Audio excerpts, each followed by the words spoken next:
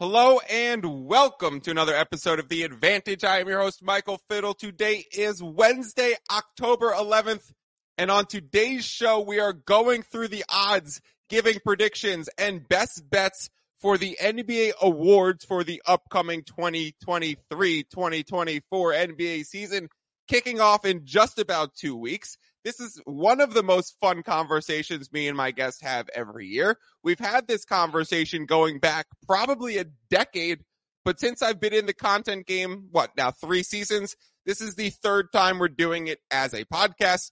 Joining me is the most frequent guest on the show, someone who you'll become very familiar with as we get into NBA content. His name is Gibby Graves. Gibby, welcome back to the pod. How has your summer been, and how excited are you for not only our annual awards discussion, but general NBA coming very soon? Been great. Super pumped to be back. This is always my favorite time for betting. We got football, we got basketball, the two sports that I care most dearly about. And I've been on an absolute heater recently, so I'm pumped. I'm pumped for all these discussions. To take you guys behind the curtain, and we have some announcements and promos to do before we get into the knee-deep into the weeds of the odds. The guy to this side of the screen from me right now is on a tear like no other. So when I've seen some of his recent bet slips, I'm like, you need to give out all the bets in the world tomorrow, because we have not seen a heater like this in recent memories.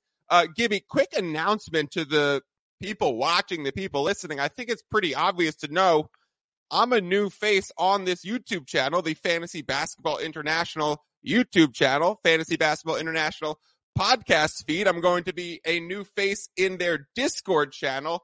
I have partnered with, and I'm very excited to announce, The Advantage is doing a collab with Fantasy Basketball International for all of my NBA content going forward. I will be back in their Discord channel, giving out all of my best bets, picks, and write-ups. I will be doing DFS contests against their people, their listener leagues. You can come join their listener leagues. You can come join their Discord. Simply go to the Fantasy Basketball International and check out all of their stuff. I'd like to thank quickly Adam King and Brendan Woodward for the nice conversations and all of the amazing setup to bring me on. I think it is going to be a very nice transition to help bringing some of this wagering content into an existing and awesome fantasy space. So for the new listeners coming from there, I appreciate you giving me some of your time. I don't know if you're interested in wagering or just general basketball discussions. Regardless, I think I will win over your approval pretty quickly. I'm pretty good at this stuff. Not only the content side, but the betting side and the fantasy space as well. In addition to doing betting content every single week for the entire season on this channel, I will also be joining Adam King for a weekly streamers episode for fantasy basketball. And I will be hosting a DFS contest through their Discord, probably weekly as well. So a lot of exciting stuff to come between The Advantage and Fantasy Basketball International. I will do more plugging and promos about where you can find me at the end of the episode, but I don't want to belabor those points too long before we get into the good stuff. So, Gibby, let's just get this thing started. Welcome over with me to the Fantasy Basketball International page, and let's pretty much just start with when we enter the website to check the odds for the NBA awards. The basic premise of these things is to use these to formulate a discussion for how we're viewing the rest of the season. Neither of us, I actually have 0 NBA awards bets placed already. You are right now in Florida, but generally located in New York, where you're actually not allowed to bet NBA awards when you're in your place. You have to submit it now that you're in Florida, and knowing you probably will. But regardless, we're not going so heavy into these markets. We have other futures bets. I have other futures portfolios that I will be releasing, so anyone listening can go see it. But generally, NBA awards, you don't want to bet these markets too heavily, and you generally want to start to portfolio some of these bets into having a few different players for MVP or Sixth Man of the Year or Coach of the Year or anything like that. And it's important to not only strike early, but then also strike quarter season and mid-season once these narratives start to form. So we will have this discussion now, And then me and you will check back in on this probably in December around Christmas or the New Year's when like not the less of the nerds who are interested in NBA season the whole year, but the casuals who start getting into it in December, January months, when those people start coming in and the awards start to solidify themselves, the stories start to solidify themselves, then we look to re-enter this futures market. So for now, it is a great place to have a light discussion around how we're viewing the upcoming season. And if there are any places that we are simpatico on, then perhaps we will lay a wager down into those spaces. How do you feel generally about NBA awards and that topic and just the idea of exposure into these markets? Yeah, I'm not going deep. I'm not putting, heavy money right now. It's too much of a crapshoot at the beginning of the season, but I love these discussions just to get it going, see, who are the favorites, who are some of the guys who I might be eyeing maybe a little bit later when it might be a little bit easier to actually win some money on these bets. So the first place to start, probably NBA MVP. Let's go. Generally, when we're talking about awards, let's quickly talk about the criteria needed to win this award. And to be honest, this one confuses me a little bit as we just jump right into it. I think the criteria and like the rubric and the voting on this award has changed over the last few years. It used to just be best player from the best team. It used to just be this player is going to come from one of the top 2 seeds, one of the top 3 seeds in their conference, and they're going to be the clearly dominant player on their team. It has since evolved when Russell Westbrook got his triple-double season, and I think OKC finished 3rd that season or 6th. It's one of those two. They either finished 3rd or 6th. I believe it was 3rd. I'll get to that in a second. I believe it was 3rd, and he was the first player in a non-first or second seed to win the MVP all the way going back to Karl Malone. So previously it had always been from a 1 or 2 seed. Then Russell Westbrook wins the award with a triple-double. And then we've seen in the recent years, Jokic come in with just outstanding numbers. He won it once from a 6 seed. He won it once from, I think, a 1 or 2 seed. And then this previous year, even though he was putting up gaudy stats again, the award shifted over to Embiid. I don't know if it was voter fatigue. I don't think it was a stats thing. The Nuggets had a better record. So the whole voting around the award has confused me so far. What do you think NBA MVP really means today? What are the voters looking for this season? Well, just to mention last year, the whole thing with Perk changing the narrative of the MVP award to have a race little aspect of it was a big part of it. But for me, I still think that the top 2 seeds still matters. I think voters think about winning as a big part of it. I'm looking at the past couple of years, except for the Russell Westbrook year, you're seeing guys who are putting up good numbers and winning. So those are the only 2 things that I think are the biggest, and you got to put up numbers and you got to win.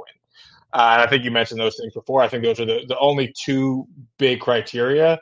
But I agree with you. I think the voting has changed over the past couple of years. Do you think it's starting to shift back into it's got to come from a top 2 team? I actually feel like we're going to start going back the other way where a guy like Tatum gets a little bit of a boost this year because he's probably going to be on a top 4 team in the NBA, right? It's going to be, this is a season where we come into it with more parity than we've seen in previous seasons, with more teams that can compete across the board, maybe 10 teams deep in the odds that could realistically enter the season thinking they have a chance to win the championship. So for me, it'll come down to record playing a big part this year, but simply because of the confusion around the criteria for this award is a reason why we limit our exposure. So let's start going through the names, Gib. First is obviously Jokic. For me, it's hard to bet Jokic because it breaks my cardinal rule of I cannot root for my bet more to win than the player himself. And it seems like he does not really care too much if he wins the MVP award like we've seen the past few years, right? He takes himself out of the discussion. Whether or not he really cares behind the scenes, I'm outwardly going to be caring for a 5-1 bet to hit. So I don't really want to go too heavily into those waters. How do you feel about Jokic and the top of the board? Is there anyone else as a favorite that you kind of like? I'm looking at Luka. I kind of like Luka. He's been the favorite the past few years. Now he comes in at second or third behind Jokic and Giannis in some places. Some places he's just second. To me, the trouble with betting Luka is that the Mavs win total is 44.5. So if we're talking about the importance of a 1 and 2 seed this year, I really don't think the Mavericks have that realistic of a chance to land there. So then I would be going against what I just said in order to enter the Luka market, even though I think he's got a chance to be like the most valuable player and really lift his team this year. So who are you looking at the top of the board? Anyone really intrigue you? You mentioned the guy that I had circled. Jason Tatum is someone who I see as like has a really great shot of winning this year. The team is supposed to be very, very good. We'll see how Drew Holiday fits into that team. But if Jason Tatum's able to keep the numbers above, 28, 29 points per game, good shooting splits. I don't know if he's a 50, 40, 90 guy, but he's somewhere close to that. And they're able to get 55 wins, 54 wins, get the number 1 or 2 seed. I feel like it's been a while since a wing has won. I don't know if you consider Giannis a wing, but the last wing, if he's not a wing, the last wing to win is KD in 2014. Do you consider Giannis a wing? No, but no. I mean, you could make. I mean, there's times he plays on the wing. I hear you. You could make that. Yeah, if you're putting the 4 there, but he plays just as much 5 as he does 4. But yeah, I agree. It's been since 2014 since KD was saying who's the real MVP. Yeah, KD was the last wing. I guess I'm not Harden's a point guard, so he's not a wing, and Russ is a point guard also. So yeah, I think voters might really like having a wing for the first time in almost a decade. What about your thoughts of Embiid coming 5th? Like he's plus 1,000 at 10-1 odds at Bet Rivers right now. Tatum 9-1 is the best odds at Bet Rivers you can find. You can find Tatum 7.5-1 at FanDuel, 6.5-1 at PointsBet, but 9-1 over at Bet Rivers shows to you why line shopping and making sure you get the best odds on your bet is so important. Embiid comes in at 5th. It goes Jokic, Giannis, Luka, Tatum, and then Embiid. He's been first or second in the awards voting for 3 straight years. He's coming off the season where he actually finished first. It seems to me the only reason why he's taken a step back is because of the Sixers team situation, right? Do you think that's something that he can overcome and he finishes as a top 2 seed in the East and he's still an MVP candidate? Or would you take a backseat considering he finally won his award? The Sixers might be chaos. Let's not go into the MVP odds with Embiid. My hunch is that he's not going to win it. He's not going to be in it. But the reverse is you have all these distractions. James Harden wants out. If he's able to carry them to a top 3 seed with all this Harden drama and Harden gets traded, I think there's a storyline, because I think storyline is always huge for MVP, that because he's able to deal with all of this and bring his team and put up the numbers, if he's able to stay healthy, that he could be back in the conversation for number 1. I just thought of something that I definitely meant to mention at the beginning before we started talking about names and odds. The one caveat that would immediately take Embiid out of this race is availability. And we have the new season this year with the new rule that you must play 65 games to win one of these NBA awards. There's slight rule changes around that. Did you play 62 and then get a season-ending injury? Did you play 2/3 of your team's games while you were available? Are you over a certain age criteria? Skip me with all of that when it comes to the MVP award. The MVP award is going to be somebody who plays 65-plus games this season. I guarantee it. And those other caveats are going to be more for deciding third-team All-NBA second guard on this team. It's less the awards. The awards are going to be 65-game guys. I think Jokic, Giannis, Luka, Tatum, all pretty secure to feel good about entering that market at 65 games. Then you look at Embiid and the guys that come shortly after him, Durant, Curry, Lillard, Anthony Davis, less exciting to bet into those markets, into those names, knowing that this 65-game rule exists. So even getting that added boost of the availability is the best ability for Jason Tatum makes me feel really good about him. I actually do think I'm going to put a little bit on the plus 900 Bet Rivers. Is also is he going to be the first American to win it in quite a few years? As we do this on Fantasy Basketball International? Who, Embiid? Tatum. Is Oh, Embiid Tatum. technically an American now that he won it, now that he's playing on Team USA? Do we flip That's it back and say an American that's won it last year? that's the point I was making. He's an American now. He's playing for Team USA. Let's go. I'm happy to have Embiid part of our team. All right, let's go over to the next award. Actually, no, wait. Let's keep going down the NBA MVP awards. Is there any long shot candidate that you like? This is generally not a place where you Yeah. find a long shot person. We look at the last few years. It's been Giannis, Embiid, Jokic at the top of the board. Their stats seem to be so much further ahead. Their teams seem to be quite further ahead, that this is not really a race where someone comes in from out of the blue. Is there anyone that you could even wrap your head around? Like, is the idea of LeBron at 50-1 at all exciting? Is the idea of Steph Curry more than 10-1 at 14-1 at all exciting? For me, it's a quick no, but I'll throw it to you.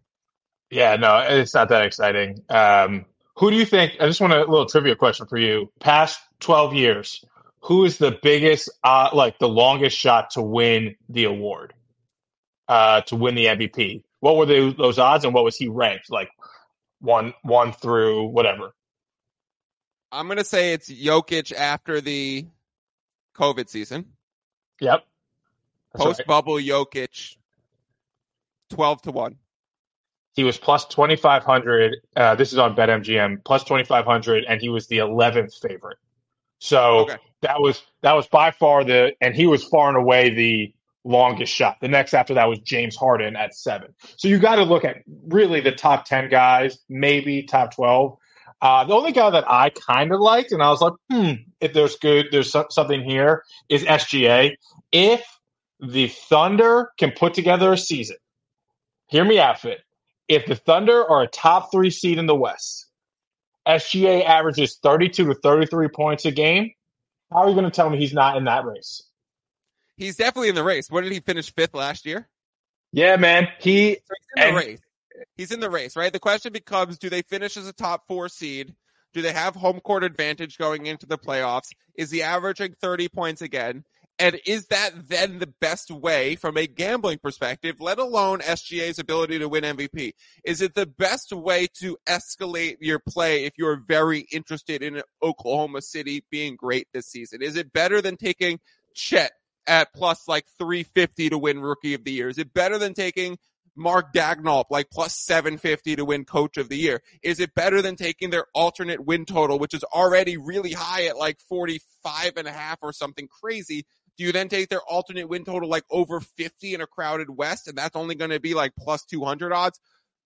The sneaky thing is grabbing 18-1 SGA if you really want to escalate this. So this would be something I would recommend from a betting perspective. If you already have other bets closer to the minus 110 odds, if you're already taking their over on their win total, if you're already taking on them, yes, to make the playoffs, if you're already taking them lower than a whatever seed, if you're already taking them as a top 6 seed that they're going to skip the play-in, if you're taking those bets as is, it is a nice boost to throw a quarter of a unit, a half a unit on an SGA MVP, because if you are right and if you hit big, and simply if he's one of the names that's left on the board in March when there's 3 or 4 candidates left, you could then use that 18-1 to work off and grab another name. I grabbed Joel Embiid last year towards the end of the season at minus 1,000 when it was very clear, when he had that like dominant game against Jokic and then took Cole to the race.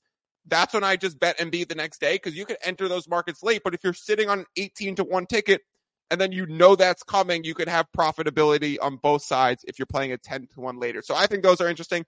There's nothing that I liked for later on in this award, Gib. I mean, the only one was LeBron, but I'm going to skip it because I just don't think I'm not as high as on the Lakers as everyone else. I don't even have those other escalators that I was talking about for the Lakers. It's more of a wait and see. And I also have to check my bias because these FBI people listening don't know that my dog is named LeBron. She's not near me. I have a girl dog named LeBron.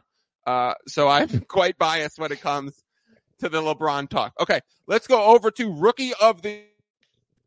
Did you see Wembanyama's highlight of his crouch steal from the 3-point line where he reached basically into the restricted area? No, I only saw the layup that he like went under Chet, like a scoop layup with his like 1,000-foot long wingspan. That was really nice play. There's also a ridiculous play where he's at like the 3-point and then he goes like into this like spider stance and he like pounces forward and he reaches like literally like 8 feet and he just swipes the ball and he creates a loose ball. Then it ignites a fast break.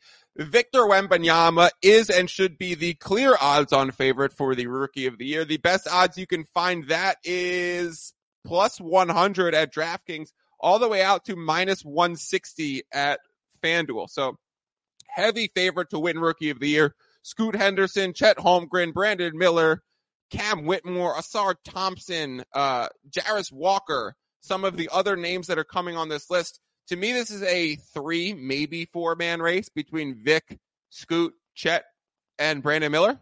I would probably take Brandon Miller out of the conversation because of the structure of the Hornets team right now. It does not seem like he's going to What get structure? The fact that they still have Gordon Hayward and the fact that they still have Terry Rozier, right? So it's going to slide LaMelo over to like the main ball handler, but he's going to be playing with other wings. And then they have like the Book Knights and the other players that they want to get more run. So I just don't think he's going to get as much playing time at the start of the season before they potentially move a Gordon Hayward or a Rozier. So I would be looking to wait on the Brandon Miller. I think you get better odds by waiting a week or two when we see his roles lessened. And then maybe it boosts in mid-season, like maybe December 15th when the guys who sign contracts start to get traded and we get more pieces moving again.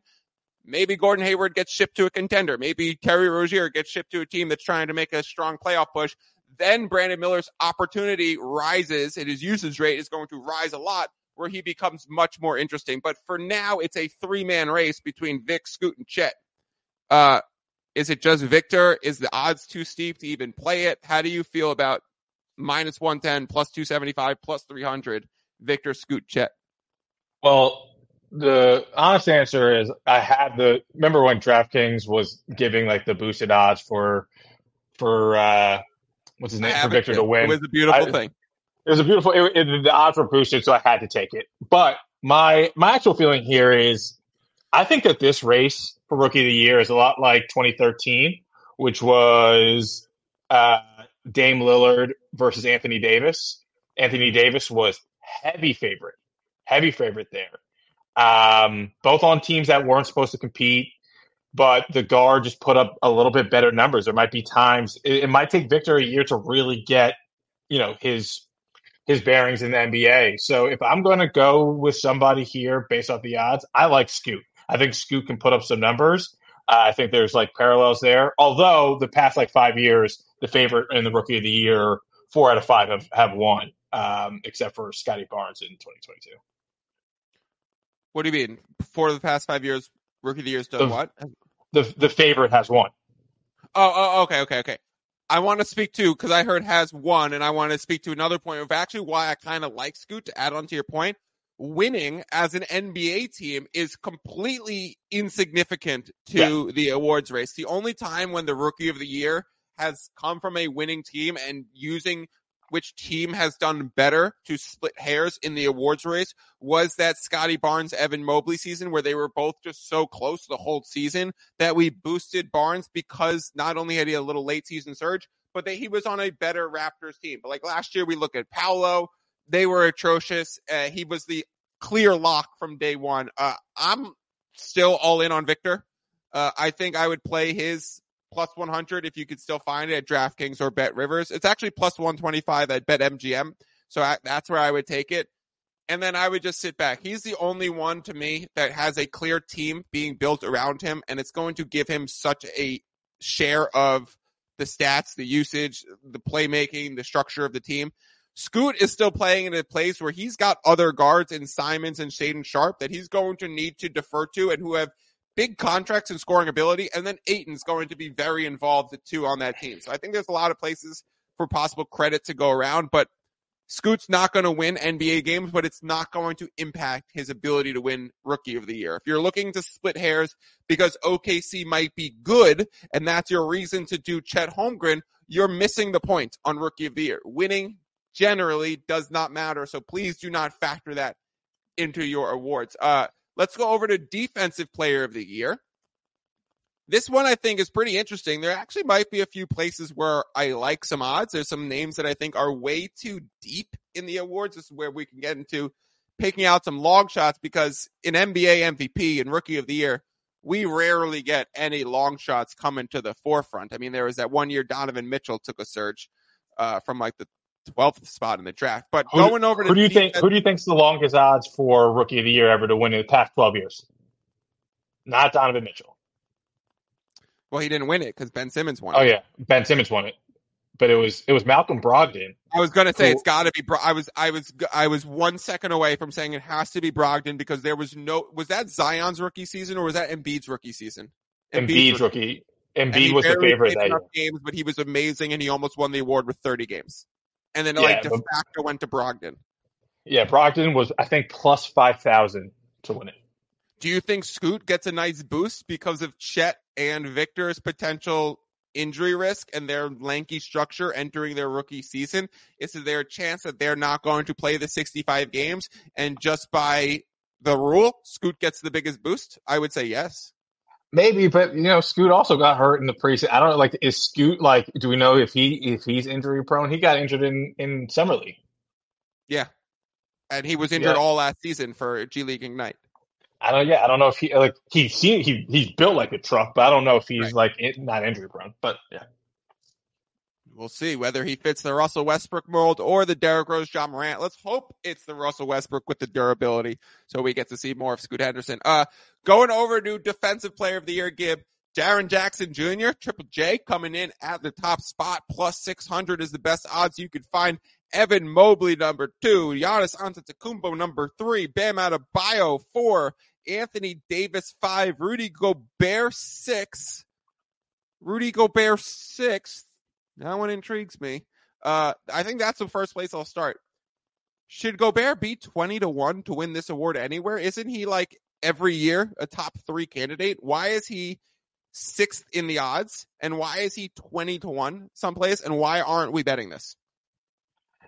I think that Defensive Player of the Year has a lot to do also with winning. I think there's a lot of correlation between the teams winning and Defensive Player of the Year. You look like Jaren Jackson, Memphis was good. Marcus Smart, the Celtics were good, and the T-Wolves just may not be good. We don't know. Anthony Edwards had to take a step up, so I think that's kind of hurting him in the Defensive Player of the Year odds preseason.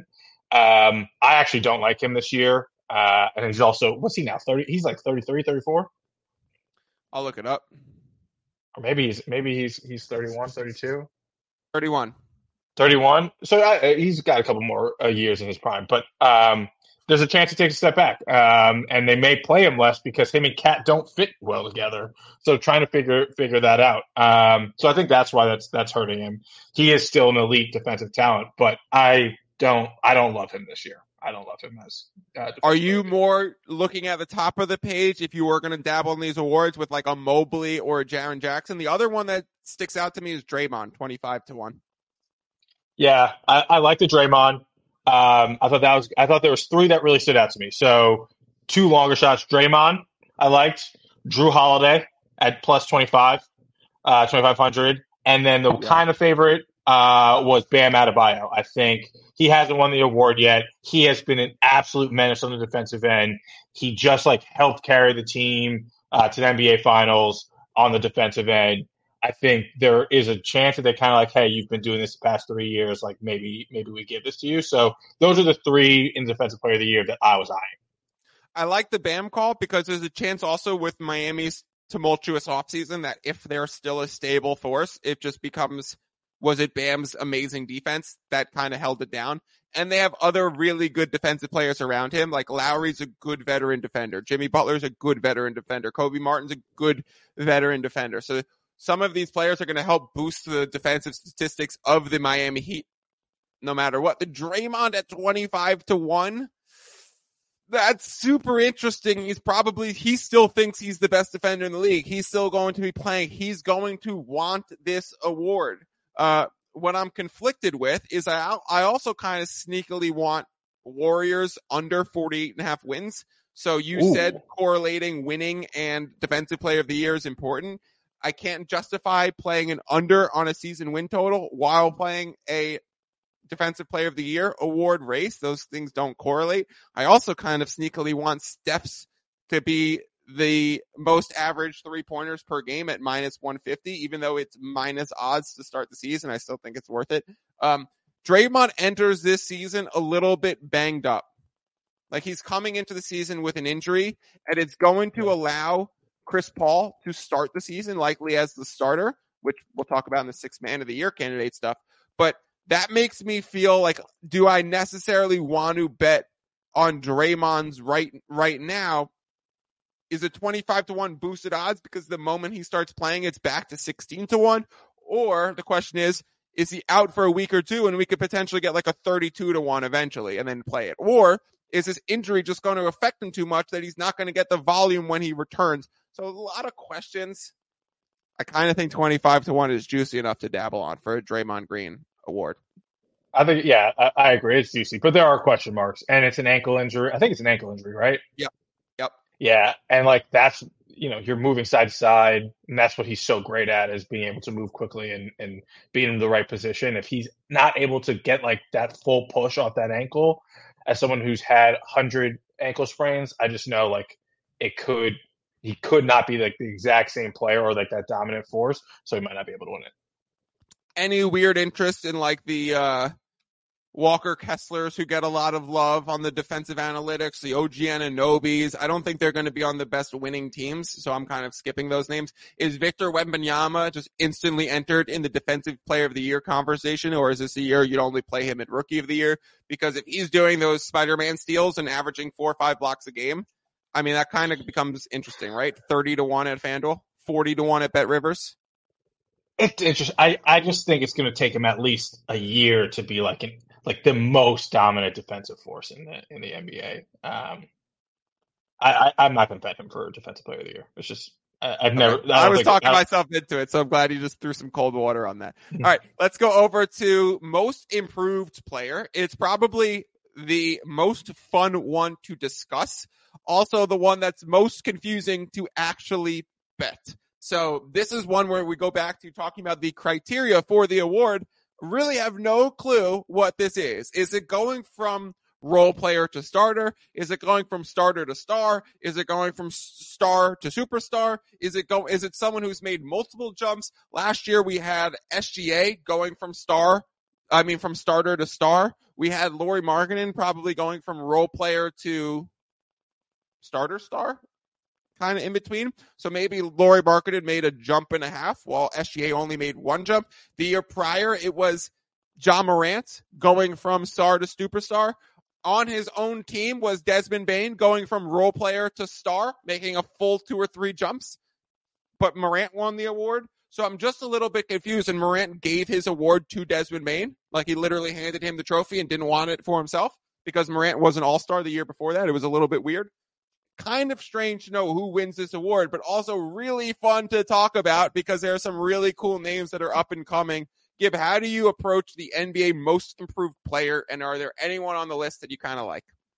Close your eyes and pray for the best. No, this award is a total crapshoot, right? Like the odds are always very, very wild. There is no definition, as you said, for this.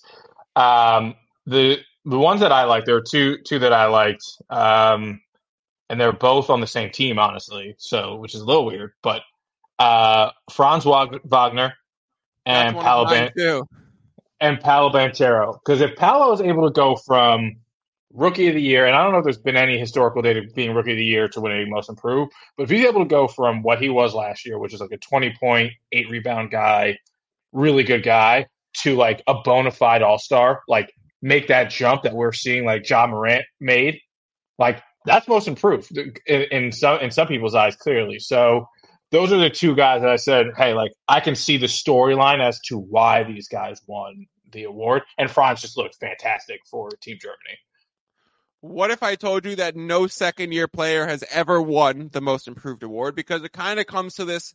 You expect players to take that sophomore year rise. You expect every player to get a lot better going into their second year. So when they do overperform their expectations, they aren't given the due credit that they took a massive leap.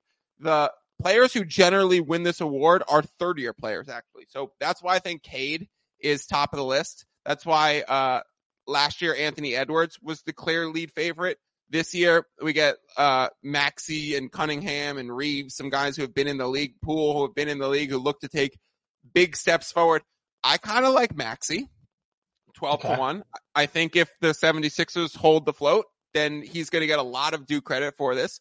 We'll see what shakes out with the Harden situation, but it seems like if the 76ers go away from Harden, it's going to be to prominently feature a lot more Maxey and to save cap space in future years. They're looking to not bring on any salary for next season or the season after so that they have Joel Embiid, Maxey, and 2 max contract slots. So for this season, it would mean that Maxey would have quite the opportunity share to put up some big stats. So that was a name that I liked. Franz Wagner was a name that I loved, Gib. So I'm glad that you're jumping in. He was so unbelievable in the FIBA. He was absolutely incredible. And on DraftKings, you can get it at 35-1. So I think I'm very interested in Wagner. A lot of people sneakily like the Magic to be one of those really improved teams. I actually think Wagner might be straight up better than Paolo. Stop. And for that reason... Stop. No, I'm serious. If I believe that, then I should be betting Franz to win this award, right? Yeah, I mean, if you believe that, but Paolo is that dude. Or I believe Paolo's that. so inefficient right now that for right now, I think Franz is a bigger impact on winning basketball games. I think if you need someone to put up 22-9 on any given night, or if you need someone to like play in an all-star game or just put up stats and look like Amari Stoudemire, then I would choose Paolo. But if I'm choosing someone to actually win ball games or potentially go over to another winning situation plucked out of the Magic organization, it's going to be Franz. So I think if Franz really steps up this year, he's got a chance to average 22-5-5.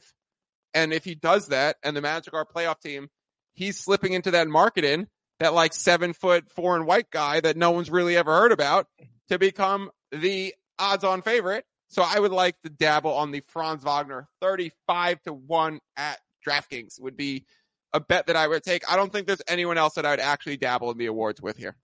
There's two. Halliburton? Well, there's two names. Two names. I don't know. Tyrese was unbelievable last year. Maybe he takes another step, but is it the John Morant step? Is it that star to superstar? That would be the only way. That would mean the Pacers would have to have a great year, and I don't really see that happening. One question I have, and then one person that I actually think is interesting. One, Kate Cunningham, you said. Yep. Is this most improved from last year or from 2 years ago? Because he played 15 games last year.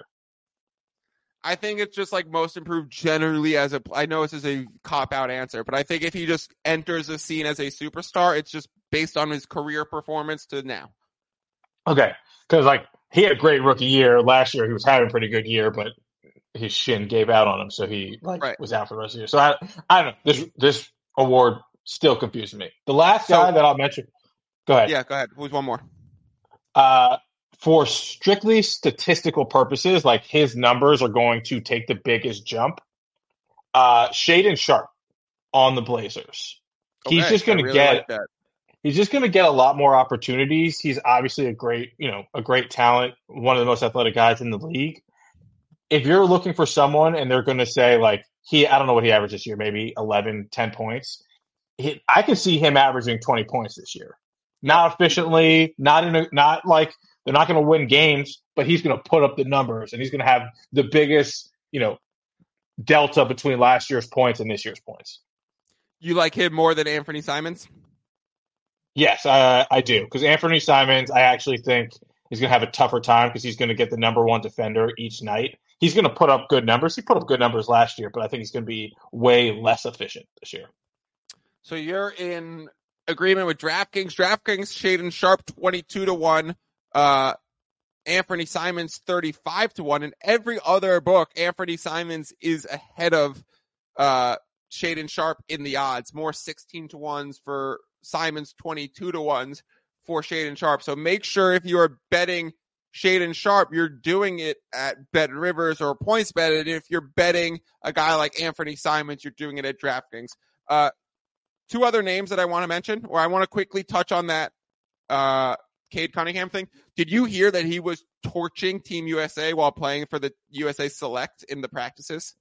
I did hear that, and that's exciting. It's eyebrow Has raising. that? It's eyebrow raising. But has that ever like who did that first and then came out after that and was like unbelievable? Was Kyrie. I was about Remember to say Kyrie? Kyrie. Remember the videos of Kyrie with Kobe and just dribbling through everybody? And everyone has seen those videos. If you've seen any Kyrie handles videos, you've seen him in that baggy navy blue Team USA jersey just torching Kobe. The other one that's worth mentioning is Alperen Şengün. And if the Rockets really take a leap, he also was dominant in FIBA, and he's got a chance for ridiculous stats because he might be the focal point of the offense. But the question is, can he sustain defensively in like an Ime Udoka system where he's going to be required to be a rim protector, someone who could slide on defense, and that's shown to be his weakness. So does Ime just pull the plug on Şengün quickly and like get him out of these games and play way more Jock Landale? I kind of think that's coming, but if you're all in on the Şengün hype train, then 35-1 at DraftKings, or wait, no, that's not the best odds for him. 20-1 at BetRivers or PointsBet is a nice way to play the Rockets as a nice escalator. I do think the Rockets are going to be really good, and I have a bunch of their futures over win totals to make the playoffs, to be in the play-in, things like that in my futures portfolio. So if you like those ideas, then you could play into the Şengün. I just don't see it because I don't see the defense. Sixth man of the year? Yeah. Do it. Is this IQs to lose? I was like, yes, but the Celtics situation, who ends up starting for them? Do you think that Derek White starts for them? At the beginning of the season, yes. I think Celtics might have no candidates for this award because of the way they rotate their starters. It's fucking the stupidest thing in the world, Gibby, to think that Drew Holiday is going to be coming off the bench for this team. He's not coming off the bench. That's the talk right now. That's what they're doing in preseason, and that's the talk that they need to save his legs and minutes restrict him, and they want to re-sign him for future years after this year, so they want to save him and play him slow and load manage him. What are we talking about? We've seen the Celtics play Al Horford so much through the past few years. Drew Holiday is going to win the starting job, and it's probably going to send Derek White back to the bench. The question is, does Porzingis or Al Horford get hurt at some point? And does that make them start Tatum at the 4, Brown at the 3, Holiday at the 2, Derek White at the 1? I kind of think there's no Celtic to bet for the award. Okay, so going off that, because if Derek White was a candidate, I would think that he might be the favorite based off what happened last year. But one guy that I really love, I don't love Quickly for this award. I know he was like the favorite last year. I hated what I saw in the playoffs. And it really bugged me, and I don't know if Dante's going to take any of his minutes and shots. But I really love, and hear me out, it's a little bit of a long shot, Malik Monk. I really like Malik Monk. Think about all the guys who've won Sixth Man of the Year going back and for a while. Scores, man. The Jamal Crawfords, the bench scores. Eric Gordon, I don't know if he ended up winning. He was a favorite one year. Lou Will. There's the random Montrezl Harrell one. I don't even remember that. But he Tyler scored Hero. too. Yeah. So these are guys who go get buckets. Now, the Kings, good team. They're going to be good. They're going to be good again. This is wild for us to say that, but the Kings are going to be good. And if they are a top 4 or 5 seed, I don't think you need to be a top 2 seed to win this award. And Malik Monk comes off the bench and averages 19 points a game. Give it to him. You know who would be the happiest if Malik won that award? John Calipari? I don't know. Bill Simmons. He's always calling out my guy Malik Monk. He always says Monk. Can't pronounce it correctly.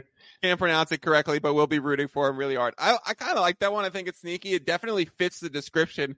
The other two that we need to talk about are Buddy Hield, if he's going to also be a bench scorer. I don't know if he's going to start for the Pacers and it's going to be Mathurin that comes off the bench or someone like that, or Nembhard.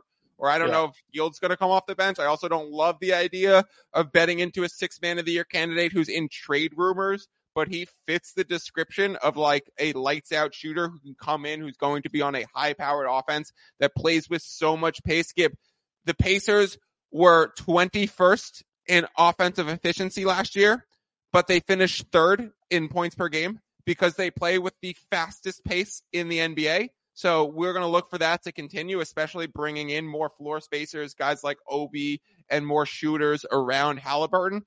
Buddy Hield fits that description, so it does fit. But again, if he's in trade rumors, that's scary. 30-1 for Buddy Hield at DraftKings, as low as 12-1 at BetRivers. So we are seeing massive discrepancy in the odds. So maybe you just want to pluck off the 30-1 at DraftKings because it's so juicy. But again, he just might not be a candidate because he might be traded. He might be having problems with his team. He might be sent to a situation where he becomes a starter. The other one that we need to talk about, we talked about this with the Draymond situation, is Chris Paul. Now, if Chris Paul accepted coming off the bench for this team, to me, it would be a no-brainer. You have to bet Chris Paul at his 20-1 at DraftKings.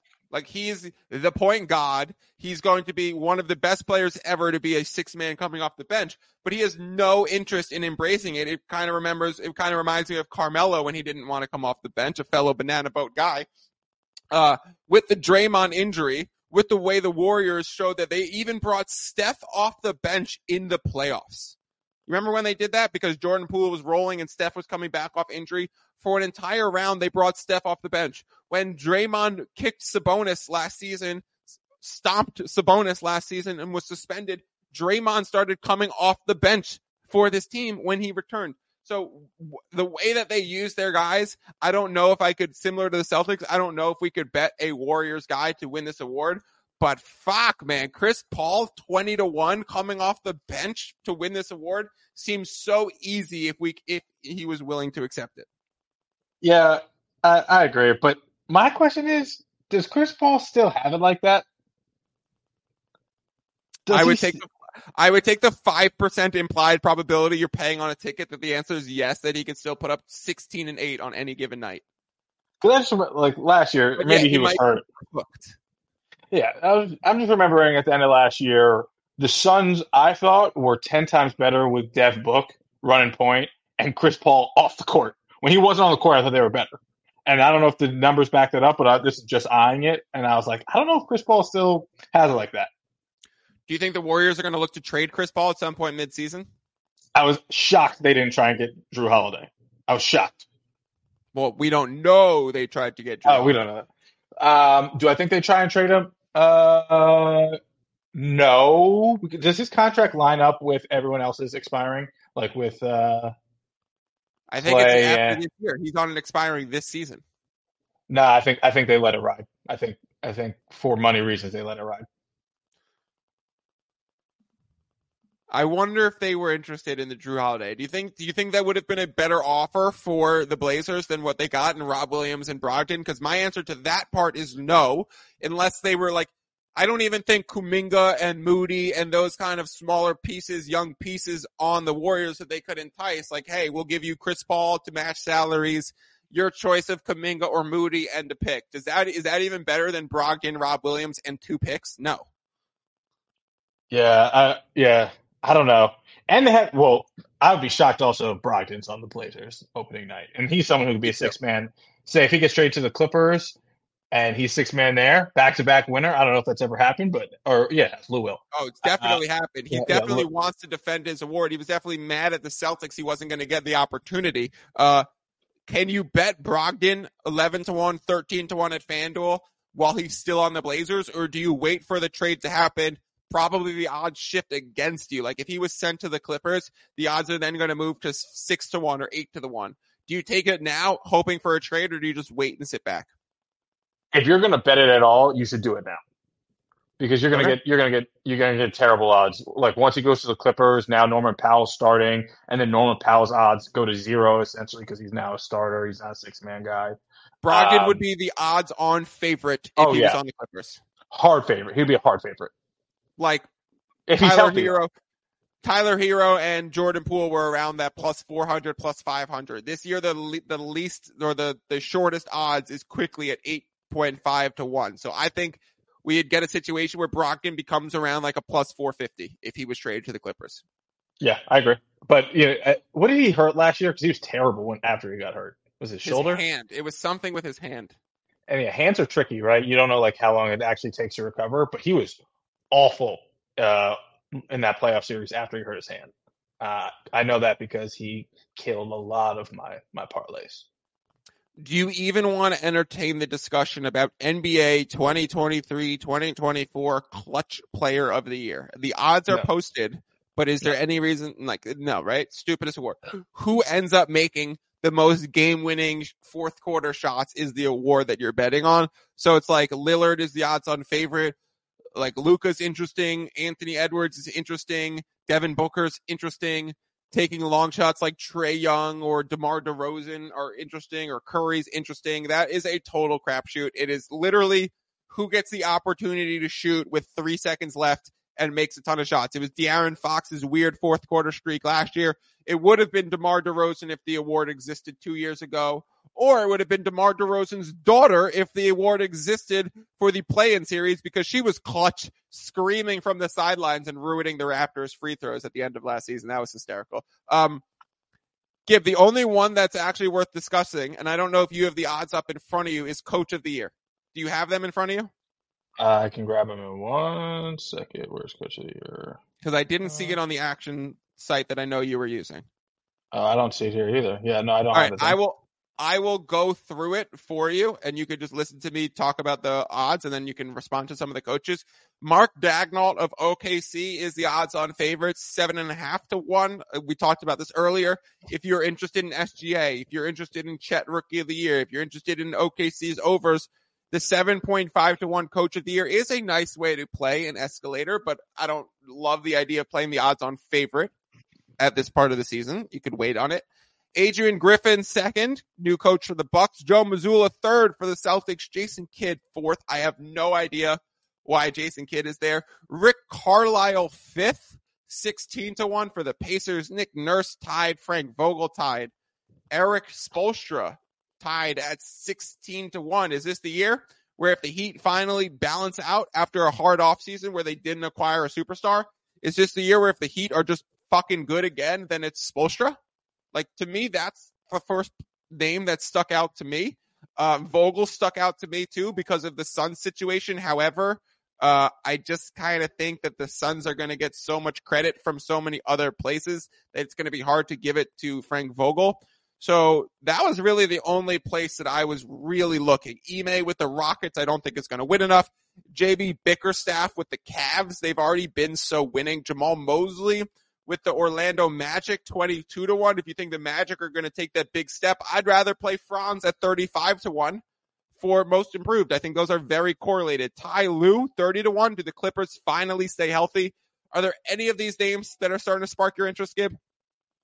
No, I try and stay away from Coach of the Year award because also don't really know what it means. Is it like the team that gets the best record, who has the most improvement, that does better than what their preseason? There's just a lot of I stay away from this. But if I was to make one bet, it'd be Ty Lue because I feel like he's deserved it for a long time, and I feel like the Clippers can have a good year because there's not really much that's expected of them this year because people are finally tired of like the Clipper talk, which means there's an opportunity for the coaching to be highlighted.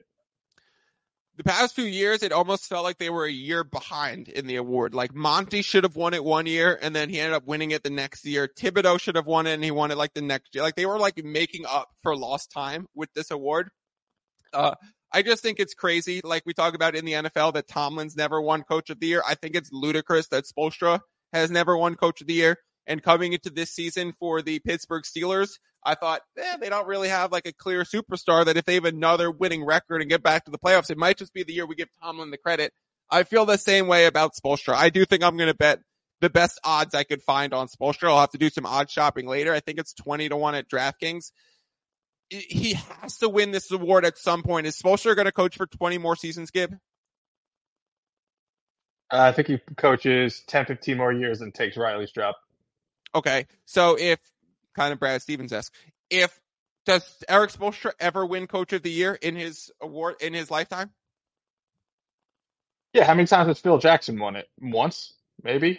I don't know. I feel like Spoelstra's too good of a coach to never win this award. And if you're getting 20 to 1, then just sign me up every year. It's kind of like an investment strategy. Just give me 21 on that person every year. Give me 8-1 on Patrick Mahomes to win MVP every single year because I think he'll win it more than once every 8 years or something like that. So I like the idea of taking Eric Spoelstra to win Coach of the Year. And then let's kind of extrapolate this to any other prop, future, awards race, win total, anything. I opened up the floor to you, Gib. I said, find anything else on the board that you like. Is there anything that you'd like to throw out? Yes. One wild bet that I want to throw out. I'm very excited for it, so I am too. I'm very excited about it. And it's the first year of it. So, in-season tournament MVP. There is no backup data to support any of the odds here. There is nothing to back it up. We have no idea what this is going to be. We have no idea. That means the books know nothing. So the longer the shots, for me, the better here, right? Super excited about this because I feel like a long shot is going to win it. My guy, Anthony Edwards, who I love. Yep. I think that there's a chance that the Timberwolves are like, we want to win something. We got to win something. So they go super hard after winning the in-season tournament. Anthony Edwards goes in. He balls out, averages 30, and gets the MVP. He is right now, I think, plus 4,000 to win that.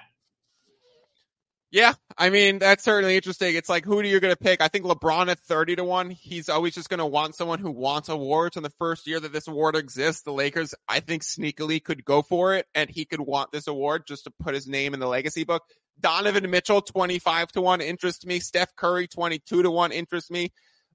Luka Doncic, not interesting at 22-1. I don't think the Mavs are going to win this. Zion, I think it's like 40-1. That interests me. So I think there's definitely some sneaky ways. Let's see how the group stage game goes and see if we see any team really going for it, and that we want to back their team and their star player because we think they're going to really gun for it once the season tournament's starting. Is there anything else that you want to discuss? Nah, that was it. But if you in-season tournament, put some money down. And like Edwards, 40-1. That's pretty much it for me. I also like Steph Curry's most threes average minus 150. I think you just take it while it's there. That will wrap up our awards discussion for this season. I have a host of NBA futures I will release and make sure they're readily available. They are already posted on my Substack, and I look forward to chatting with you guys all season long on the FBI International page. Thank you and peace out. You just listened to another episode from the Fantasy Basketball International Podcast Network. Thanks for joining us. And for more information about joining our community, please check out our website at fbibasketball.com.